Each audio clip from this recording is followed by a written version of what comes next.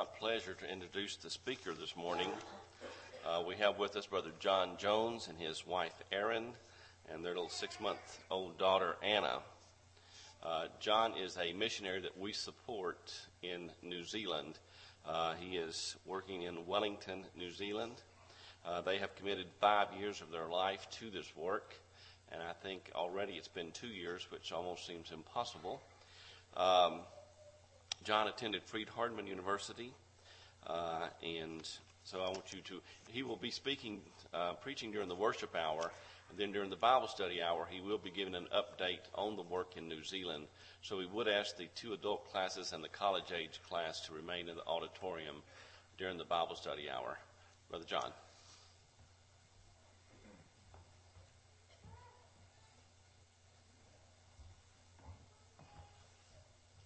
Good morning, everyone.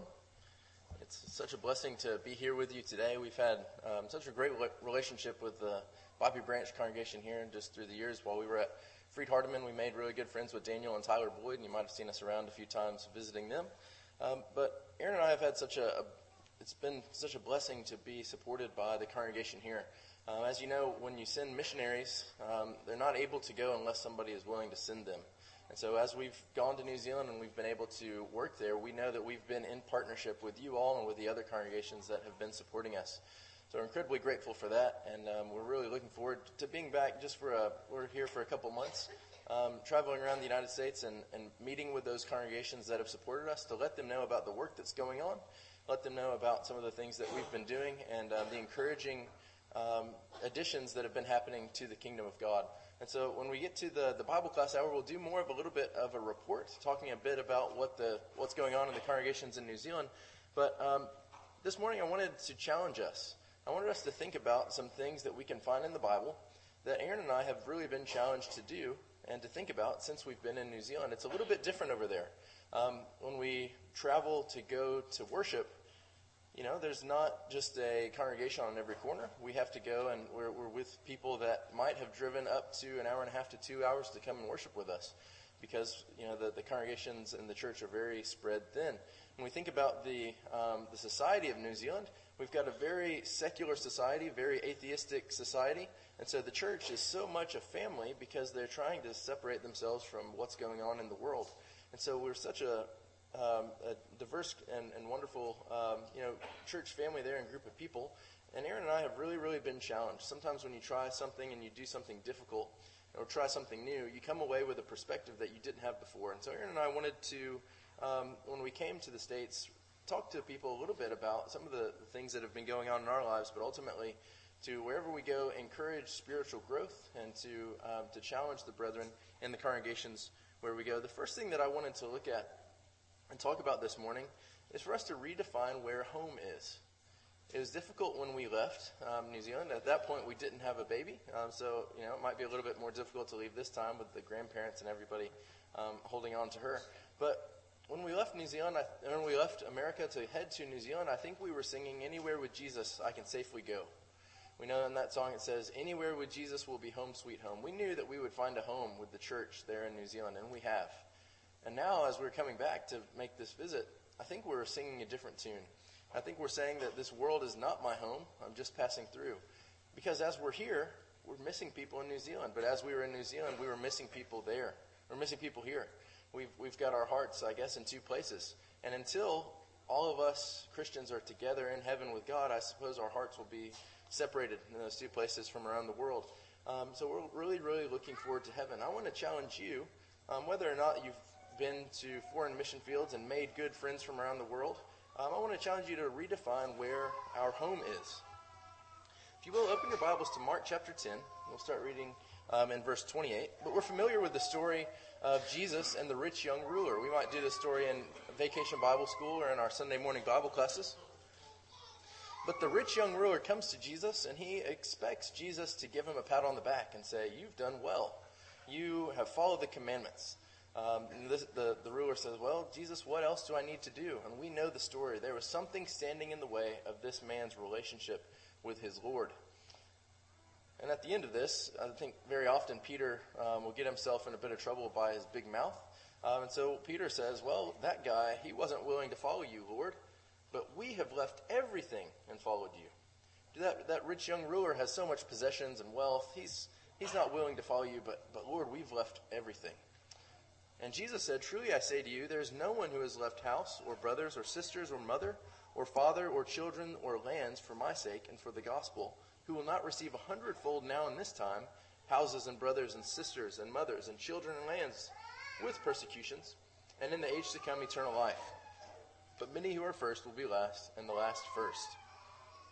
Many people have asked us, what is it like to leave your home, to leave the food that you're used to leave the culture that you're used to? We haven't been saying our favorite words like y'all when we're in New Zealand. Things have had to change a little bit when it comes to the way that we talk. They do speak English, but it's a lot different. People have asked, you guys must have really given up a lot. Well, first off, I think our parents might at this point be giving up more than we are, since they're away from their granddaughter.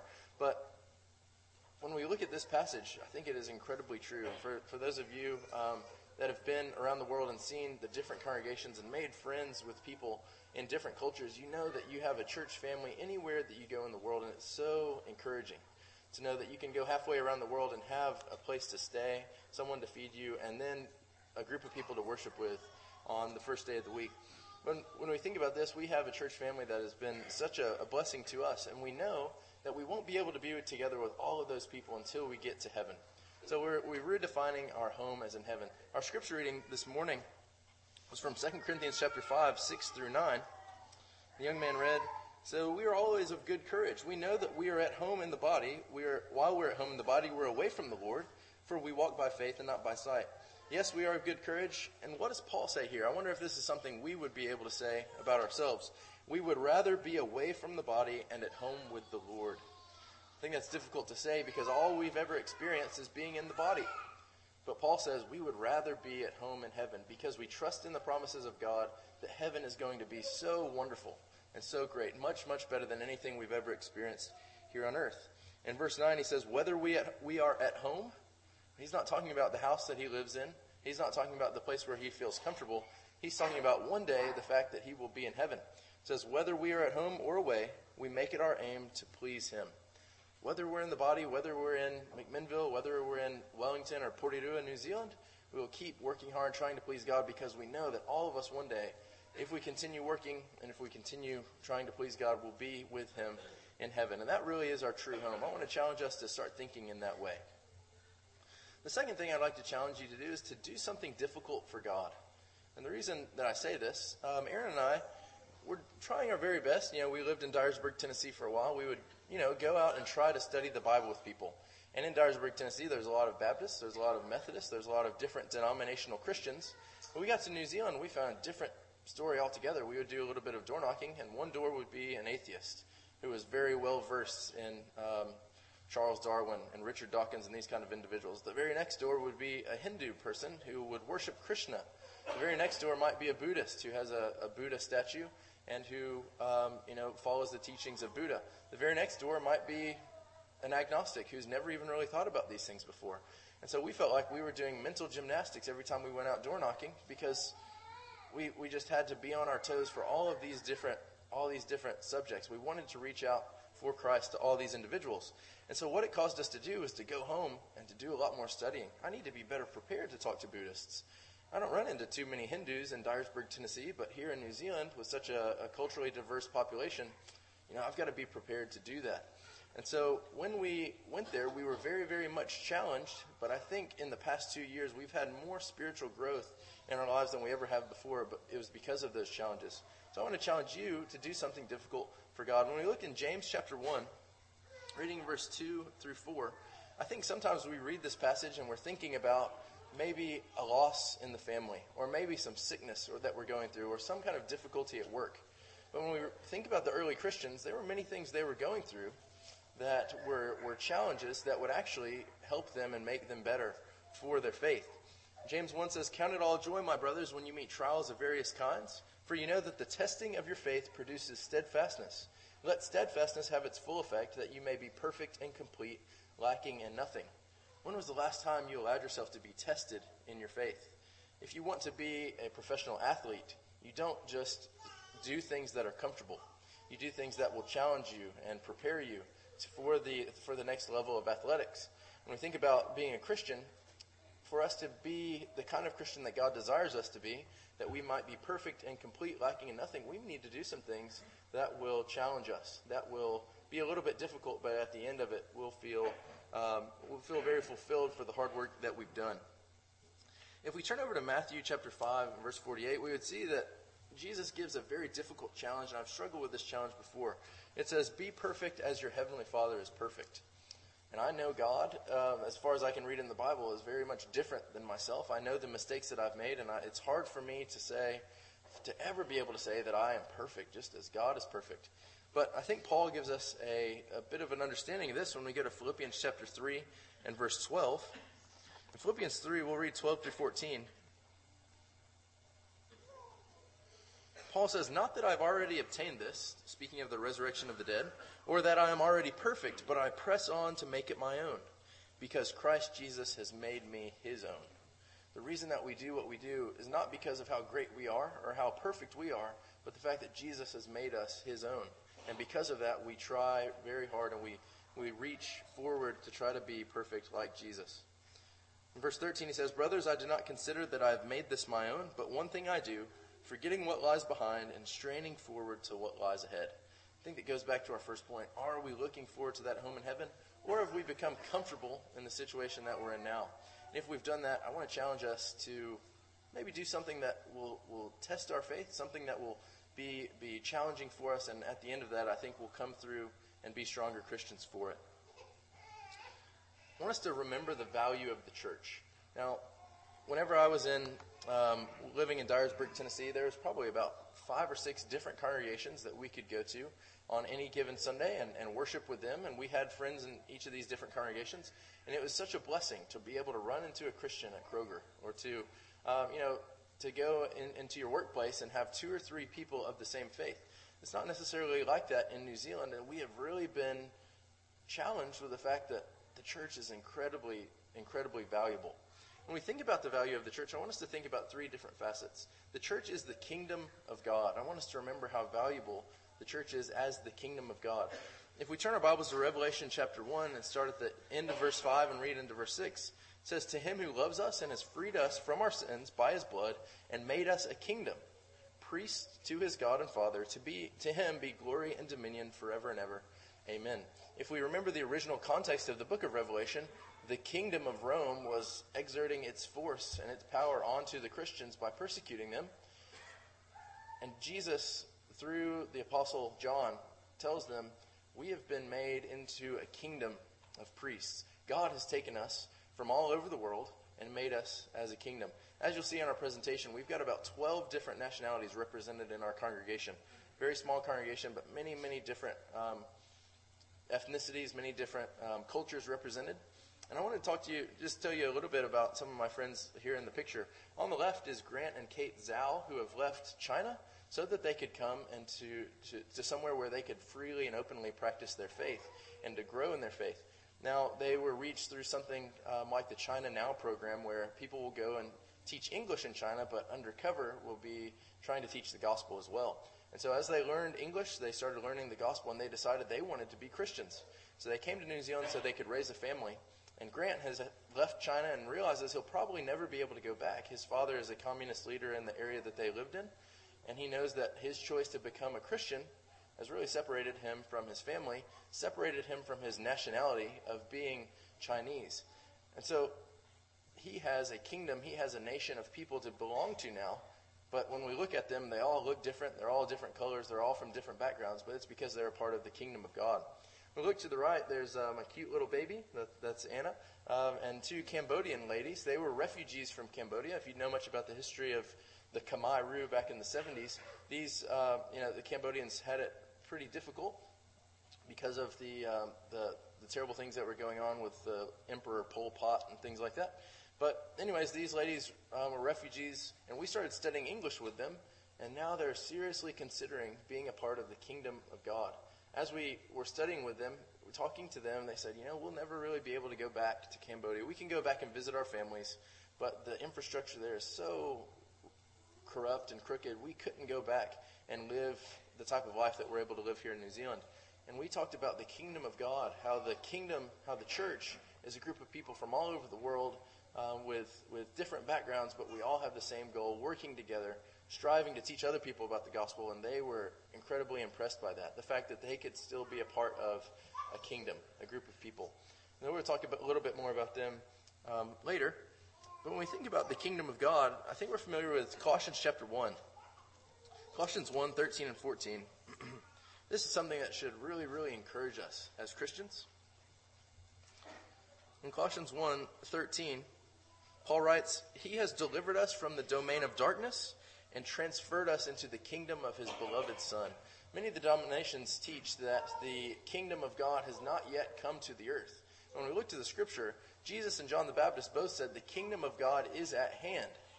And then when we see in the early church, especially in Acts chapter 2, what was it that the Christians were being added to? They were being added to the kingdom.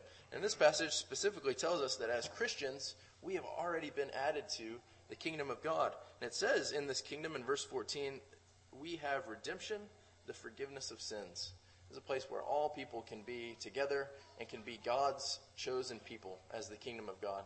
Let's really value the church for what it is. The church is also the foundation or the pillar or the buttress of the truth, depending on the translation you're using. Please turn with me to 1 Timothy chapter 3, verses 14 through 15.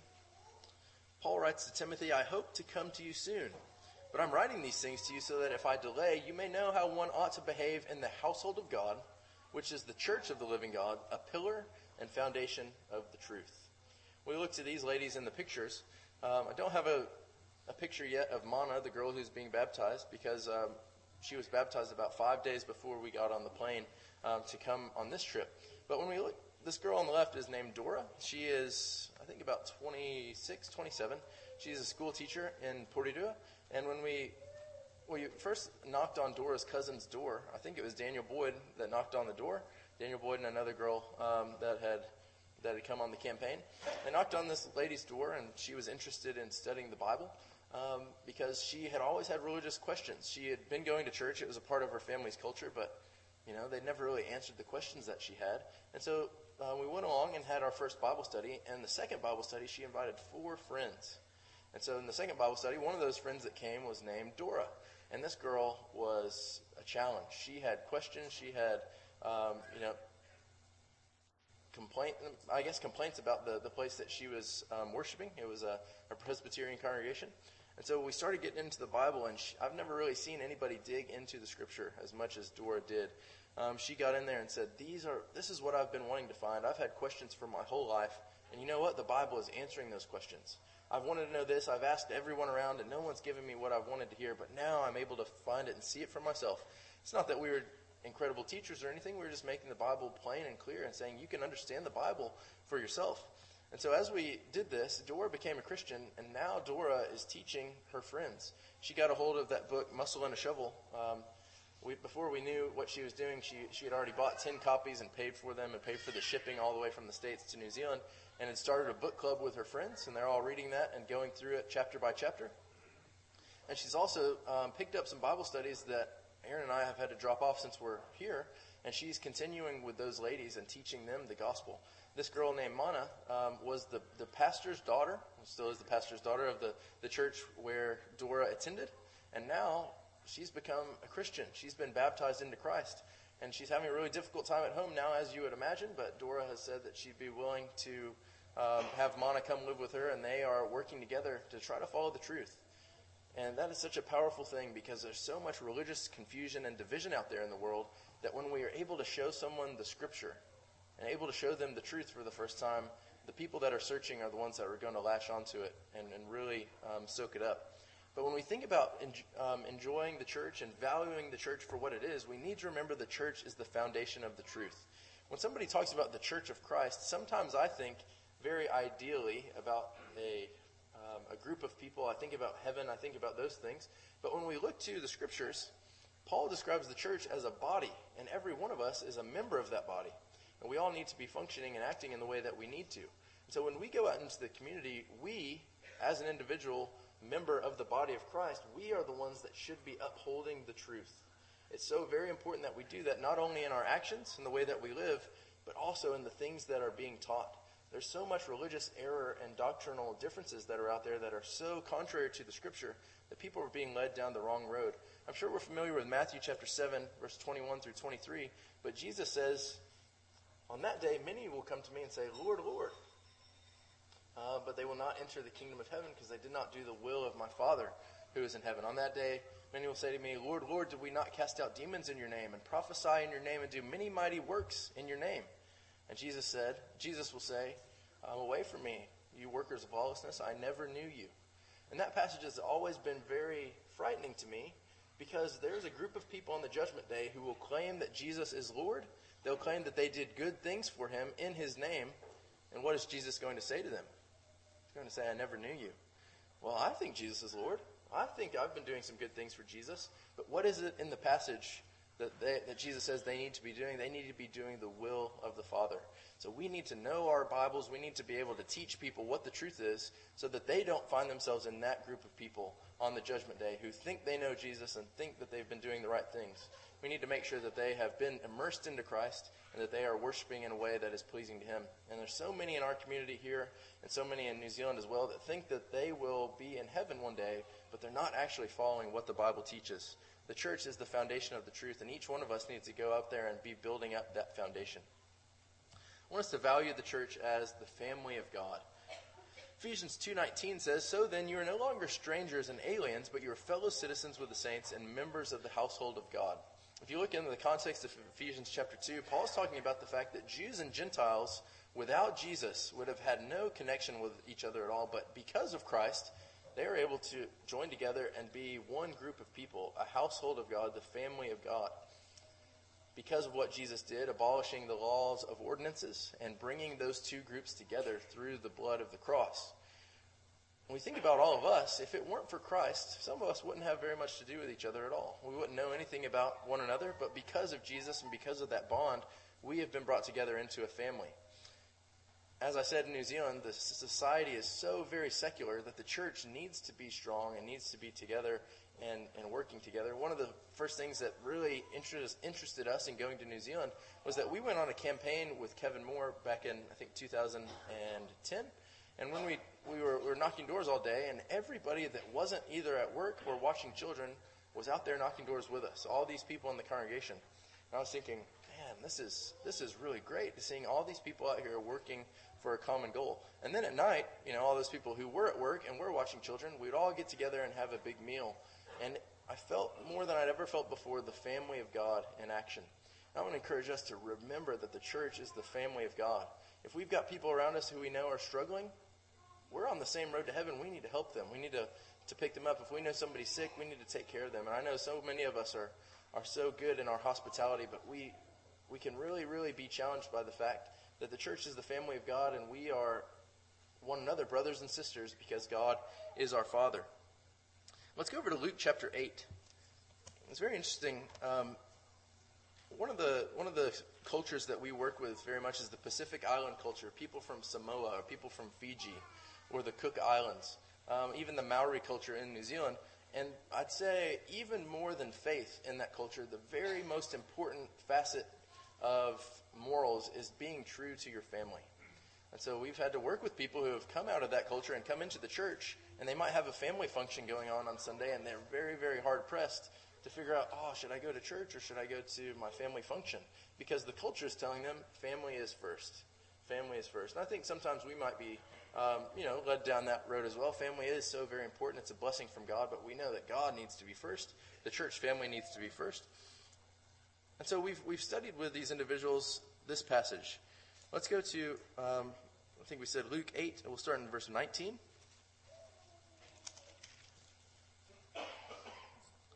It says, then Jesus' mother and his brothers came to him, but they could not reach him because of the crowd. And Jesus was told, your mother and brothers are standing outside, desiring to see you. And Jesus answered them, my mother and my brothers are those who hear the will of God and do it. I think that might be very, very difficult for those of that culture to hear that what is more important than blood? We say, blood runs thicker than water. Well, Jesus' blood runs thicker than human relationships. Jesus' blood runs thicker than kin. And so these individuals have had to make a big sacrifice for that cultural value of keeping family first. to put the family of God first. Looking at these two pictures on the screen, on the left is a man named Sean. And by Sean's own admission, he made some bad choices in his life that caused his family to leave him. His wife left him. His daughter won't have anything to do with him. And he started reevaluating his life. He got some of our materials, and he ended up coming to a lecture that we were having about the existence of God. And ever since then, he's been at everything that he can get to, so he can keep learning. But it was really interesting as we were studying with Sean. Just out of the blue, the guy's 45 years old, lost his hearing. Not really sure what happened. The doctors are still trying to figure out what happened, but we thought, well, he's lost his hearing, but we're halfway through these studies. We need to keep him going. So Sean would talk to us, and we would type to him. He didn't know any sign language. We didn't either. So we would type to him, he would talk to us, and eventually, a few weeks later, it took a bit longer to study with that handicap, but Sean was baptized into Christ. Now, Sean not having a physical family that will have anything to do with him, not even being able to hear. Sean, someone who feels very, very alone in the world at that point, was able to come into a family of God and to be a part of the church. And Sean values that so much because of the fact that he was so separated from everyone, and now he's a part of a family. And at this point now, he's even trying to reconcile with his wife and with his daughter so that he can teach them about the gospel. It's interesting hearing Sean sing. He always finishes before us, way before us, or finishes way after us. But it's very beautiful because he knows that even though he can't hear, he is supposed to be singing to God so that he can be worshiping him in the proper way. On the right is a man named Peja. Peja is a very good friend of mine. Peja came to Christ because he was searching. It's really, we go out knocking doors every day trying to find people that are interested in the Bible studies. We get a call on the phone from this guy, and he said, I found your website. You guys are the New Testament church, and I need to be baptized. And man, I wish we had more people just calling up like that. That would make things pretty easy. But Peja is a very special individual. Now, Peja, doing this study and research on his own, has come to the conclusion that the New Testament church is a pattern that needs to be followed. The problem is his family did not come to that same conclusion. Peja has 6 children, a wife, and a mother-in-law and a father-in-law that all live close nearby. And the problem is they're Baptists. They're following very Calvinistic doctrine. And Peja, when he decided to join the Church of Christ, they condemned him and said, you're joining a cult. Haven't you seen all this stuff online? The fact that those people are a cult, all this nonsense. And Peja has really found a family in the church whenever his own family has kind of kicked him aside and said, you're crazy. What are you doing? Don't you know that you don't need to be baptized? Well, Peja said, yes, I do, because that's what the Bible says. And so these two individuals with very different backgrounds have both found a family when it comes to the church. Aaron and I have been incredibly blessed, and we know that the blessing that we've been able to have these challenges and be in New Zealand in the first place is because wonderful, great, gracious people like you have been willing to send us there to do that work. Don't forget, whenever someone comes and does a mission talk, or you think about a missionary, that they wouldn't be able to do what they're doing if it wasn't for the people that was sending them to be there. But I do want us, no matter where we are, I want us to be challenged in our faith because Jesus wants us to grow. If you have an opportunity later this week, look in Hebrews chapter 5, the end of the chapter, and then starting in chapter 6, what the writer of Hebrews says to the individuals who have been Christians for a while but haven't been growing. Now, we are expected to continue growing. Whether we first become a Christian last week and we're still learning and we're still new, or whether we've been an elder for 20 years, we still need to be growing in our faith because we're still trying to attain that perfection that our Heavenly Father has. Just a review of some of those challenges for growth. We need to redefine where home is. We need to sing and really mean it that this world is not my home. I'm just passing through to heaven, and I'm looking forward to being there with the saints that are here in Bobby Branch and the saints also that are in Porirua, New Zealand. I want to challenge us to do something difficult for God. Let's step out of our comfort zone a little bit and make ourselves a little bit uncomfortable, but when we're able to do that, God will take us and use us for His glory. Let's also remember the value of the church. Let's not ever forget or underestimate the value of the church. We are the kingdom of God. We are the foundation for the truth. We're also the family of God. Now, if you're not a part of that, you need to be a part of that. In Ephesians 5:22, it's Jesus. Ephesians 5:22 and 23, Jesus is called the Savior of the body, the Savior of the church. What does a Savior do? Well, a Savior saves. So Jesus came to save the church.